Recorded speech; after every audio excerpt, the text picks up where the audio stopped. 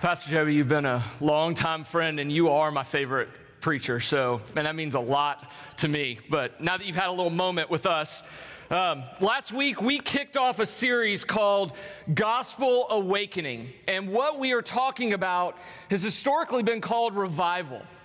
And what revival is, or a gospel awakening is that God would do what he normally does. He saves, he restores, he reconciles, he brings back broken relationships, he heals, he raises spiritually dead people back to life, and that he would do what he normally does, but he would do it in a way that is intensified.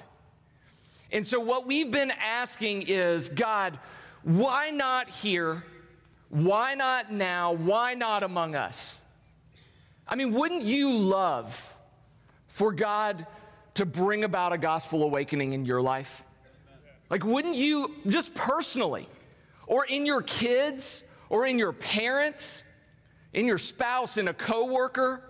I mean, we're praying that God would do that. We're praying that God would do it in this place. We are praying that God would do that all over this city. And so last week we started by looking at these ingredients that go into a gospel awakening. And Pastor Joby talked about the first of those ingredients being a desire for God.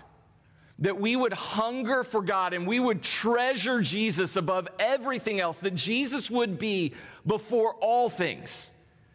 And it's not that desiring God causes a revival, but there is no revival without a hunger and a desire for God. And so tonight, what we're going to talk about is we're going to look at the second ingredient, and it's praying. And if you've been here for a little bit, you might have heard at the 24 hours of preaching or at the elder-led prayer, Pastor Joby would talk about there is no revival without preaching and prayer. Well, tonight we're going to preach on prayer. So we just ought to be ready, revival to happen right here, right now, tonight. We'll just go, all right? And so, again, just like a desire for God doesn't cause a revival, praying for a revival doesn't cause the revival, but there is no revival, there is no gospel awakening apart from prayer. Jim Cymbala, who wrote an incredible book called Fresh Wind, Fresh Fire, wrote this little phrase, and it stuck with me my entire life. He said, I despaired at the thought that my life might pass me by without God moving greatly on our behalf. Not for our benefit, but don't you want to see God move greatly? And if you do, that starts with prayer. And so we're going to look, if you've got a Bible, grab it. We're going to jump into Luke chapter 18. It's printed in your bulletin. And we're going to begin at verse 9. But what you need to know is Luke 18 is all about prayer. Jesus, before he gets to verse 9, teaches that we should pray. And he teaches all about praying in a way that, and he says that we wouldn't ever give up praying. And then after he tells this parable that we're going to look at tonight, he says, you need to come to me like a little child. And so what this parable he tells is bookended by how we're supposed to come to him and how we're supposed to pray to him. And so in Luke 18, verse 9, here's how Jesus starts. He says, he also told this parable. Parables are just common everyday stories that lead us to know eternal and monumental truth. And so he also told this parable to some who trusted in themselves that they were righteous. These are people, he's telling a story to people who are convinced that on their own actions, on their own merit, on their own behavior, they can somehow manufacture their own right standing and perfection with God. And I'm just thinking, man, it's really easy to end up in this place. That if you've been around church for just maybe a couple years, it's a dangerous, and sometimes you don't even see it coming, slide into thinking that you can make yourself right with God, or God would somehow be impressed with us because of what we do or who we are. And he says they trusted in themselves that they were righteous and treated others with contempt. Contempt is this feeling that somehow everybody else is less than you, that they're not worthy of you. that they're somehow kind of like they're just despised, they're a nuisance, they're a bother. And when you begin to think that you can make yourself right with God, if you somehow think in and of who you are and what you do, you can attain a status that meets a perfect and holy and righteous and just God. If you can get there, it's not a big leap to get to the point where you think everybody else is beneath you and below you. And self-righteousness always ends up in contempt for other people. And contempt and self-righteousness are in direct conflict with a gospel awakening. So Jesus tells this parable. And in verse 10, he starts it. He says, 2 men went up to the temple to pray. So these are 2 men. They're going to the same place. They're going to do the same thing. One is a Pharisee and the other is a tax collector. So Pharisees are these really super religious, moral elite. Like they would memorize whole sections of the Old Testament. Like they would memorize the entire book of Deuteronomy forever. They didn't just think the 10 commandments were enough. They added 603 more onto them just to make sure they didn't break the 10 that God had given. There was a whole group of Pharisees that were called the blind and bruised. They were so concerned about keeping God's law and about making themselves right and being in a right standing before God on their behavior, that whenever they would see a woman come walking down the street, they were so concerned that they might somehow see her and think things about her, that when they saw any woman coming, they would close their eyes and keep walking. And they were called the blind and the bruised because they would keep walking and close their eyes, and they would walk into walls. They would fall into wells. There was a whole group of them like this. And so here's these group of guys that just love to be seen, and they love to be revered, and they loved to be feared based on their religious activity. And then there's a tax collector. And a tax collector is a Jewish citizen who is hired by the Roman Empire to collect the taxes for him. And the Roman Empire would say, here's what we need you to do. We need you to collect $1 million worth of taxes. But you can take the military with you, and whatever you get out of the Jewish people, above and beyond $1 million, you're welcome to keep as your pay. And so they were literally leveraging the power of the Roman government against their own people to extort and steal money out of their own people. They were hated. They would say, Jesus would tell stories and he would say, there are sinners and prostitutes and tax collectors. Like they got their own special category of sinner. They were despised. You had Pharisees who thought they were the religious elite based on their actions, and then there were tax collectors who knew that they were culturally despised and they were religiously unclean. And so in the story, here's how the story goes. The Pharisee standing by himself, right? I mean, just imagine, here's a guy, he sort of walks in with a swagger, right?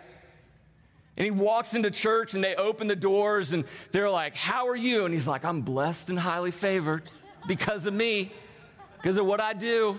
Look at me. And he's standing up there in front of everybody. And he prayed thus. He prayed like this: God, so good so far, right? That's a good way to pray, at least to start.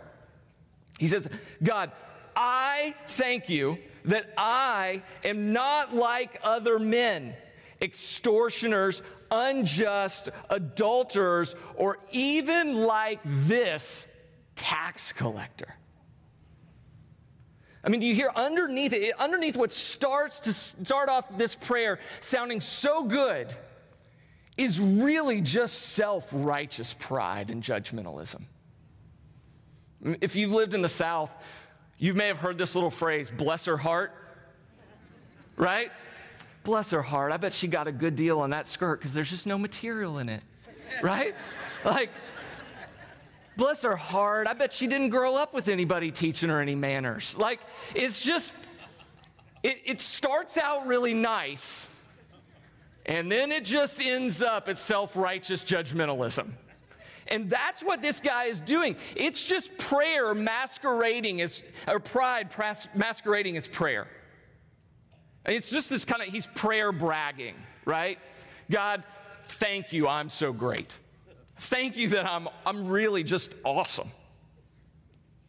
And then he goes on in verse 12, I fast twice a week, and I give tithes of all that I get. Now listen, fasting and tithing, really good things to do. They're great things to do. But he's saying, hey, listen, I don't just fast, I fast twice a week. It's like us going, hey, we don't fast, we Daniel fast. And for me to say, hey, listen, you Daniel fast? I'm married to the girl that wrote a cookbook on Daniel fasting. So whatever. Drink coffee. Like, I Daniel fast for real. Or you tithe, that's great. But when my granny sends me a little $20 check for my birthday, I give too. I tithe, not just on what I make, I tithe on my grandmother's birthday gifts. You think you're special. And what he's doing in all of this is that his acceptance is totally rooted in his action. And it's a complete flip and a complete inversion to where his action should be rooted in his acceptance. And he flips them completely around. And listen to what he says. He says, I, 5 times in this prayer. I thank you that I'm not like, and I do this, and I do that, and all that I get. And he says, I 5 times, and he says, God, 1 time. Here's the deal. If you mention you more than God in a prayer, you've left praying behind, and you've just gone straight on to bragging. And what he's saying here is just, hey, God, you ought to be really thankful to have me. He's not asking for anything from God. He's just announcing a bunch of stuff to God. Do you see that? And then in verse 13 it says, but the tax collector, standing far off. The Pharisee walked in with a swagger. This guy kind of walks in with a limp. And the Pharisee stands up for everybody to see him and fear him and revere him. This guy's standing back in a corner. He's standing far off. Would not even lift up his eyes to heaven. Like he knows exactly who God is. Like he won't lift up his eyes to heaven because inside himself he knows, God, you are perfect and you are holy and you are righteous and you are good and you are just and I'm not. And he won't even walk up and he won't even look up to heaven. But he beat his breast. Like this was what they did when they would mourn somebody's death. They would tear their clothes and they would beat their breast. And so this guy stands a far way off. He won't even look up to God because he knows God is holy and perfect and just and righteous. And he knows that his sin isn't just being bad. His sin means death for him. He knows that his sin has created this huge chasm between him and life eternal. And he just mourns over it. And he beats his breast over it. And when you truly see who God is, and you truly see who you are, and you add those 2 things together, you have positioned yourself for a gospel awakening. That is an incredible posture to take. God, I know who you are, and I know who I am. And then it says he beat his breast, saying, literally crying out. He's not just talking. He's literally crying out. A few of us were in Africa about 6 months ago, and we were there for training a bunch of church planners that we help sponsor and start their churches in Uganda and Kenya. And we get up the next morning, and we're having breakfast, and we hear this story that the hotel where we are is upset with the guys that are all there, all the church planners and pastors that are there. They had sort of gotten on their case because they had been staying up too late the night before, and they were getting a little rowdy. And the hotel came to them and was like, hey, you guys should probably hold it down and keep it down. I mean, you're pastors, but all the rest of the guests have paid good money to be here, and you're up in the middle of the night, 2, 3, 4 in the morning. Could you just hold it down? And then one of the pastors says, yeah, we weren't exactly partying. These guys were all up just crying out to the Lord all night long. And I mean, have you ever done that? Nobody's going to accuse me of disrupting an entire hotel because I'm crying out to God too loud in the middle of the night.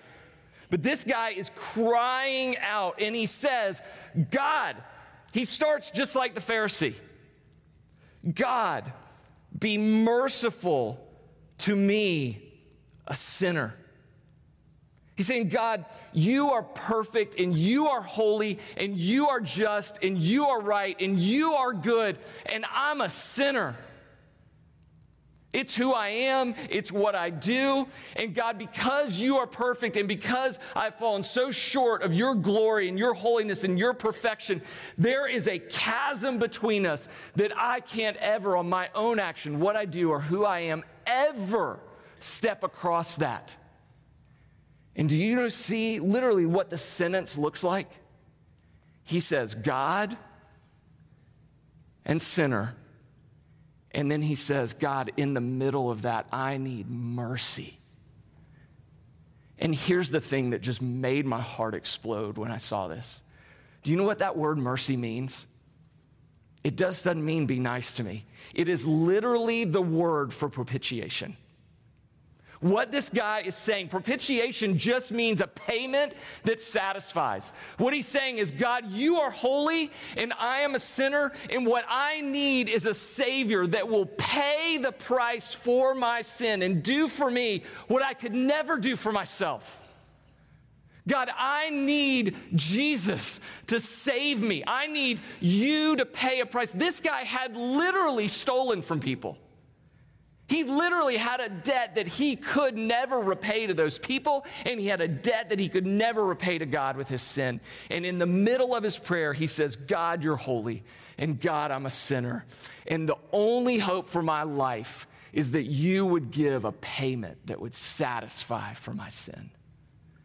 And the good news of the gospel is that Jesus Christ is the perfect payment for his sin and for your sin and for my sin. That he came and lived a perfect life, the life that we should have lived. And he died the death that he didn't deserve, and the death that you and I did deserve. And that on the cross, Martin Luther called it the great exchange, that he would take our unrighteousness and he would give us his righteousness. He would take our hopelessness and give us a perfect right relationship and right standing before our Heavenly Father forever. That Jesus Christ is the perfect payment that always satisfies. And so he cries out for mercy. And then in verse 14, he says, I tell you, this is Jesus commenting. He says, I tell you, this man, meaning the tax collector, went down to his house justified. This man went down to his house being made right with God. This man went down to his house having had a gospel awakening, having had a revival in his own life, rather than the other. Like they both talked to God. They both went to the same place. They both did the same things. They both used words and spoke them out. But the fundamental difference was their heart. One of them was in pride, and one of them was in humility. And then Jesus tells us why they get saved, why there's a revival, why there's a gospel awakening in this tax collector's life. He says, because, for everyone. Do you hear that? For everyone. No matter who you are and where you've been and what you've done, no matter how you started in life, whether you were born in church and you ran as far from God as you could, or you have never stepped foot in a church before tonight, Jesus says, for everyone who exalts himself, they will be humbled. That's a scary thought. But the one who humbles himself will be exalted. Jesus' brother James in James 4:6 says that God opposes the proud, but gives grace to the humble. And this guy's justified. See, one guy arrogantly announces his worth to God, and the other guy humbly asks for a right standing before God. One guy is going to make his entire prayer this man-centered thing, this me-centered thing, and the other guy is going to make his prayer a total God-centered thing. And the reason this tax collector has a revival in his life and a gospel awakening in his life, and God justifies him, makes it just as if he had never sinned, is because he humbles himself. But the warning for you and for me is not to turn humility into just another self-righteous act. That the humility that we would cry out to God for is actually a gift from God. That God would humble us is his grace, and it's a work of his Spirit. And so don't turn humility into the thing that the Pharisee was doing. Don't turn it into another self-righteous act. And so praying in a gospel awakening way, or in a gospel-centered way, yes, it's a conversation with God, but they both talk to God. It has more to do with the condition of their heart. This tax collector realizes that even his ability to cry out to God was a gift of God. That his ability to humble himself was only brought about by the Spirit of God. And that praying in a gospel-centered way, it is one of the most radical, countercultural acts of faith that you could ever do in your life. Everything in this world will tell you, you know this, right? Everything in our incredible world is going to point you to say, no, you do it. You handle it. You be good enough. You prove your worth to you and to everybody else and to God. And when you pray a prayer like this, a gospel awakening prayer, it is a radical, countercultural declaration of faith.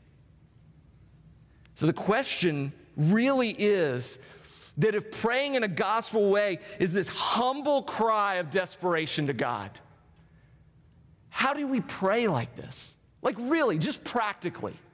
How do we do it? I mean, does it mean that we just sit around all the time and go, God be merciful to me, a sinner. God be merciful to me, a sinner. God be merciful. Is that what it is? No. And so these are Adam. Take them for whatever they're worth. But maybe they'll help us pray. That when we pray, we would actually pray, not say prayers. That prayers can turn into this sort of rote, hollow, meaningless words. They can start out great, but they can drift down that way. But instead of saying prayers, just pray. Like just talk to your Heavenly Father. Just pour your guts out to your Heavenly Father. He knows it anyway. Just tell him. Just talk to him. Say it to him. Here's another one. Just pick the best time of the day for you. For me, I'm strange. I wake up at 4:30 in the morning on my own. I just am like, hey, all right, let's go. And from about 4:30, I'm good from about 4:30 to about 10 in the morning. That's it. That's all I got. And so for me, to pray at 4:30 in the morning is to give God my best time. It's to say, God, you are worth my best because you gave your best to me in Jesus Christ. And if you're a night owl, like if you're sort of sleepy right now and you're going to wake up in about 4 or 5 hours, then praise God. It's shift work. You start praying. And then I'll pick it up at 4:30 when you're going to bed. It'll be great. But just give God your best. If you have to, schedule it on this amazing little computer you carry around in your pocket. It'll go bing, and you'll go, I should pray. You schedule everything else that's important in your life. Pray long prayers and pray short prayers. 1 Thessalonians 5:17 says this, pray without ceasing. This is the will of God. Have you ever wondered what the will of God is? You wonder, like, what does God want for my life? Here's what God wants for your life. Pray. That's it. Just pray. And it doesn't mean, like, pray all the time, 24 hours a day. It means live your life in a way that is marked by prayer. And I love Charles Spurgeon, an incredible pastor. He would say, I never pray more than 5 minutes, but I never go more than 5 minutes without praying. I love that. Like, there are times when you need to just get down and spend hours on your face before God. There are times when you need to spend 20, 30 minutes. There's times when you need to take your car ride. And there's times when you just need to, something comes into your mind and you just need to pray it. It's like popcorn. Like, okay, I prayed it, and then you're on. But pray long prayers. Pray short prayers. And the one that has just radically changed my life in the last couple years is to pray Scripture. Like, haven't you ever wondered, am I praying the right thing? Like, is God okay with what I'm saying to him? And what I've found is that when I read, I wish I could show you my Bible. When I read my Bible in the morning, man, I just mark it up. I just circle words and I start writing things in the margin, and then I just go back and I just pray it down. I've been reading the Psalms for a year now. Like, I'm not winning the award for the most Bible read in a day. But I'll read a little bit and then I'll just pray it. And here's the thing, when you pray Scripture back to God, guess what you can know beyond a shadow of a doubt? You're praying God's will. You're praying God's word. You're praying God's heart for you and for your life. And so you just pray. And I've used this little acronym. I've used it ACTS. And again, not to turn it into a prayer, but I've used it that you would just adore God. Okay, God, I'm just going to spend some time worshiping you.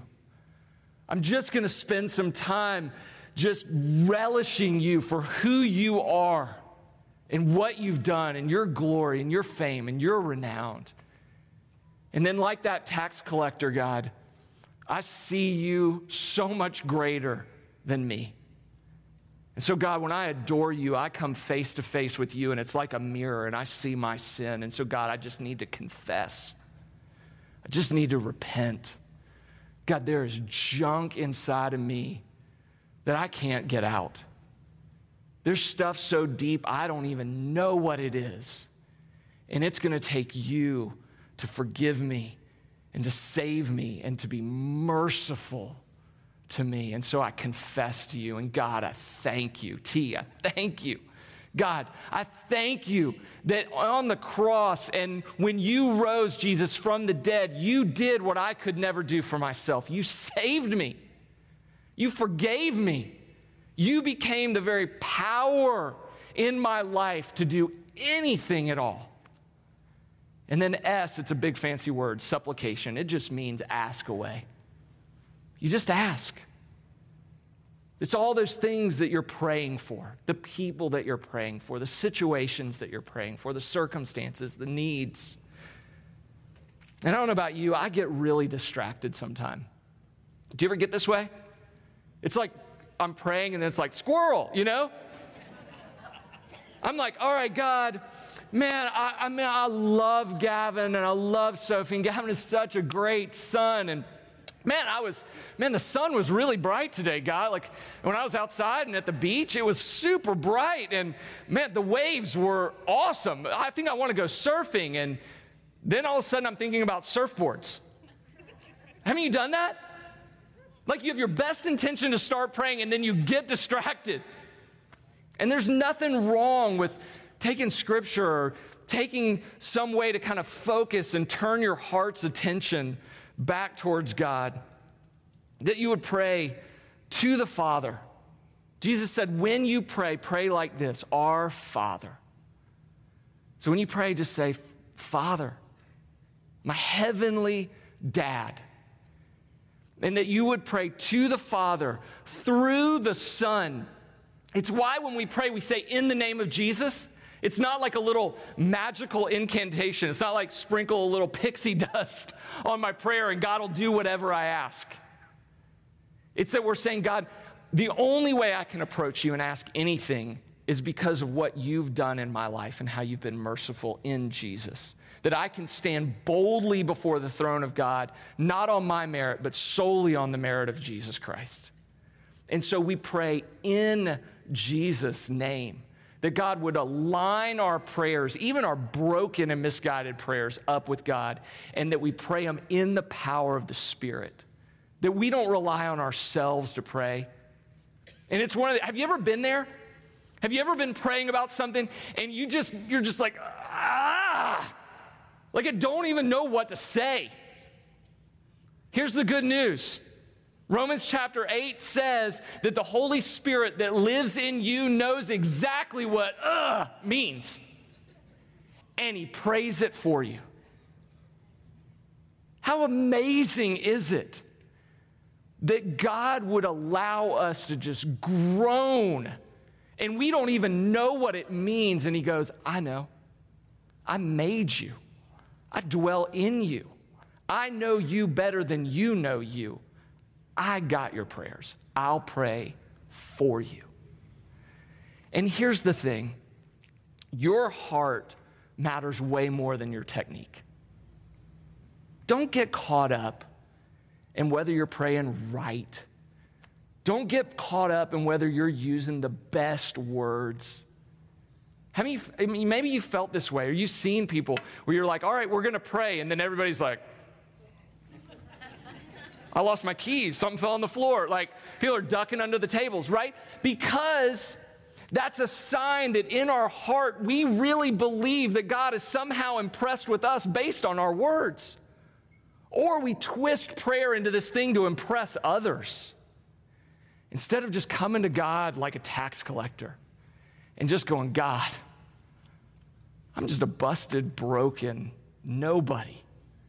And I'm just leaning hard on the fact that you're perfect and you're right. So here it is, God. And so just lay your heart matters more than your technique matters. But most of us don't pray like that. And honestly, we have all kinds of excuses, but it's a motivation thing for us, isn't it really? We'll say things like, I'm too busy.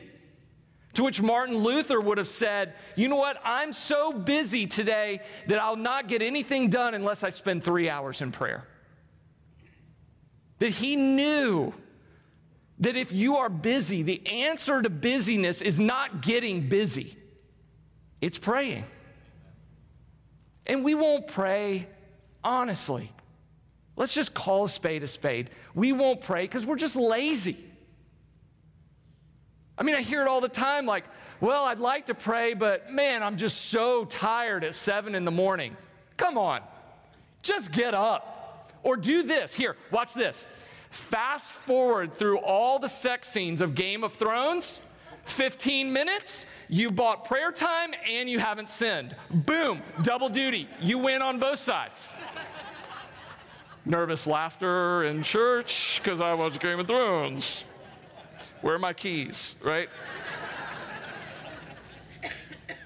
But here's the reason. Why should we pray? Like, what is a gospel motivation for praying? Yes, Jesus commanded it. You do what Jesus commands. Yes, Jesus prayed, and you be like Jesus. Do those things. But pray because God always perfectly answers every single prayer. There is no such thing as an unanswered prayer. God will either answer your prayer yes, no, or just hold on a second, I got something coming, just wait. I remember on our wedding day, my mom telling Kristen, been together about 20 years, I remember her looking at Kristen and saying, Kristen, I've been praying for you since I was pregnant with Adam. That's God saying, don't just wait a day. Don't just wait a week. Don't just wait a month and tap out and give God an excuse. We pray and we persevere in prayer because God always perfectly answers every single one of our prayers. And we pray because it changes us. It changes us. Prayer brings out a gospel. It might be a little micro gospel awakening, but it always produces a gospel awakening in us. Watch this. You pray for your enemy and see what happens to you. You pray for the jerk at your office. You pray for the guy that stole that business out from under you. You pray for your ex and see if God doesn't bring about a change in you. God always changes us through prayer. And we pray because God is perfect and loving and all-powerful and all-knowing, and He is in control perfectly. Now, when you hear that, some of us will go, okay, wait, if God knows everything and He's perfect and He's all powerful and He's completely and totally sovereign and He's going to do what He's going to do, then why should I pray? I mean, why bother? God's going to do what He's going to do. To which I would say, why wouldn't you pray to a God that is all loving and all knowing and all powerful and in total and perfect control? Listen, in my house, I am sovereign Lord. I got it all. I got all the cash. I got all the prizes. I got all the control, or at least I think I do, right? And that would be like my kids saying, you know what? Dad makes all the money. I'm not going to ask Dad for food. I'd be like, what? No. I'm your dad. I have what you need. I'm here. Come ask me. The reason that we pray to God is because He is sovereign and He is in control and He is perfect and He is loving. And we pray to God because He's God. Like He's a good Father.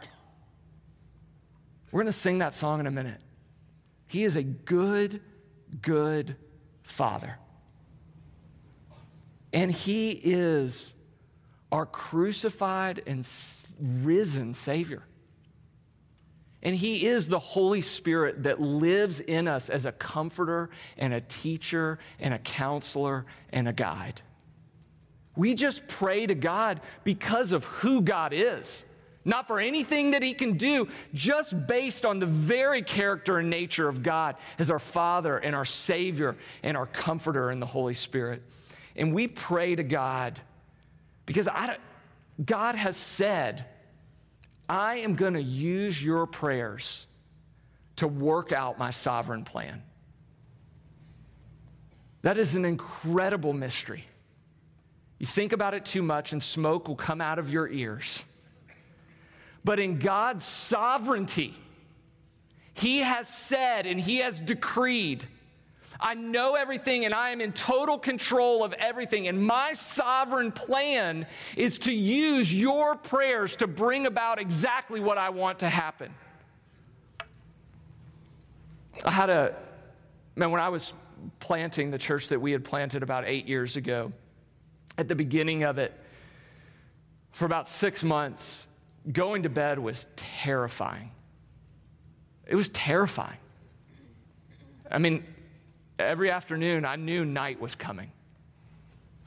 And I'd go to bed, and I'd fall asleep. And then at about 2 a.m, It was like night terrors, not bad dreams. It wasn't flesh and blood. We battled against powers and principalities. And in the dark of the night, it wore me out. And one afternoon, a friend of mine, Gene, came over to our house. And he just said, "Can I pray for you?" I said, "Sure." And we prayed together. And I went to bed that night. It was Saturday night. And I fell asleep just like I always did. And then the next day was Sunday, and I went into church, and I did this. I preached, and we were packing up the church. We met in a school, and Gene comes walking in, and he's a firefighter. He's a lieutenant in the fire department, Jacksonville Fire Department. And so he comes in his uniform, and he was running late. And he said, "Man, I'm sorry I missed church." And he said, "How'd you sleep last night?" And it didn't even dawn on me. I slept through the night for the first time in like 6 months. And I slept, and Gene goes, "Yeah, I know. I was up all night praying for you." Your prayers are what the sovereign God of the universe has deemed as the way that he is going to bring about his gospel awakening in the people of this world that he so chooses to save. And here's the thing. I know you've been watching this bowl and wondering, you're like, what the heck is this bowl doing up here, just smoking and smelling like people are doing things that they shouldn't be doing in church or anywhere? But in Revelation chapter 5, probably won't light now. There it goes. In Revelation chapter 5, this is what it says, verse 8. It says, the four living creatures, Jesus gives John a vision of heaven. And he sees this worship happening in heaven. And it says, the four living creatures and the 24 elders were gathered. They fell down before the Lamb. And each were holding a harp.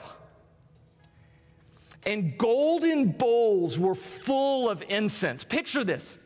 This is heaven. This is the throne room of heaven, John is getting to sort of peek back behind the curtain of. And the picture is that all of the angels and all of the people of God from all the time are bowed down before the Lamb, Jesus Christ, who was slain before the foundation of the world for the sins of the world. And he says at the center are just bowls. And he says they're bowls of incense, which are the prayers of the saints. Every time you pray, it's like God just dropping your prayer into these bowls that sit in the throne room of heaven. And it doesn't matter how you pray. It doesn't matter what you say. It doesn't matter where you pray. Every time, like that tax collector, you call out to your heavenly Father. It's as if he just drops this incense that rises up, and it is just sweet and pleasing to God. That you and I would pray because it's just pleasing to our Father.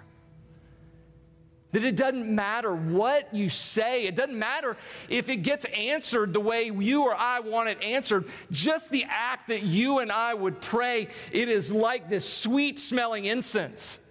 Have you ever walked in here and wondered, why is this place fogged out and hazed up? It's not just so the lights shine. Church for thousands of years has been doing this. Our haze is just the modern day version of a bowl of incense, of prayers of God. And so every time you walk in and you see that, you be reminded that every song you sing is a prayer. And every sermon you listen to is an act of prayer. And every word you speak, and every way that you fall down on your face, it's like heaping incense into a bowl that rise up pleasing before your heavenly Father in the throne room of heaven. That's why we pray, because it just pleases God. He's just pleased to hear you and me cry out in humility to him. In John 15, Jesus says this, "You did not choose me, but I chose you." That's really good news.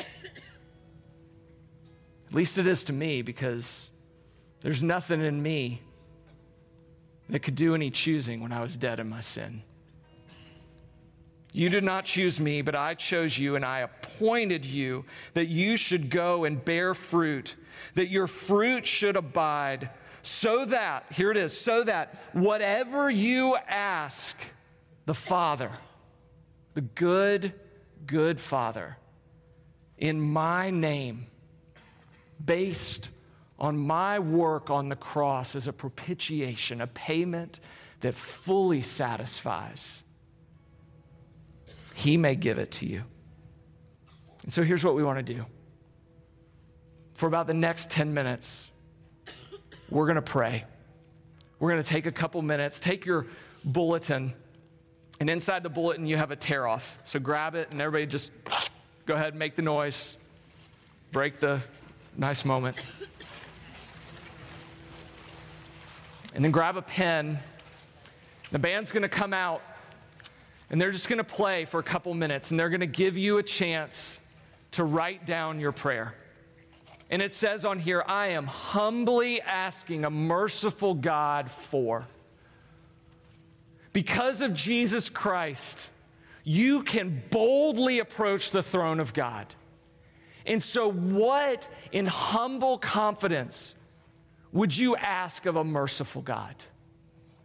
What is that thing, like a tax collector, you would come to God and you would just say, "God, be merciful in this." And then you write that down. And then whenever you want, in the time of us just praying while the band is playing, and then we're going to sing a song, there are baskets all over the room. And you bring those and you drop them in. And if you don't have one of these but you want one, you can raise your hand or grab a Connect card and fill it out. But you drop those, bring them. Maybe they'll come down here and you'll lay them down front, and then you'll kneel down, or you'll just lay face down before your Heavenly Father, and there's baskets all over the room. But let's just cry out as the humble people of God to a merciful God, that He might move mightily amongst us and bring about a gospel awakening. Would you pray with me? Heavenly Father, we thank you.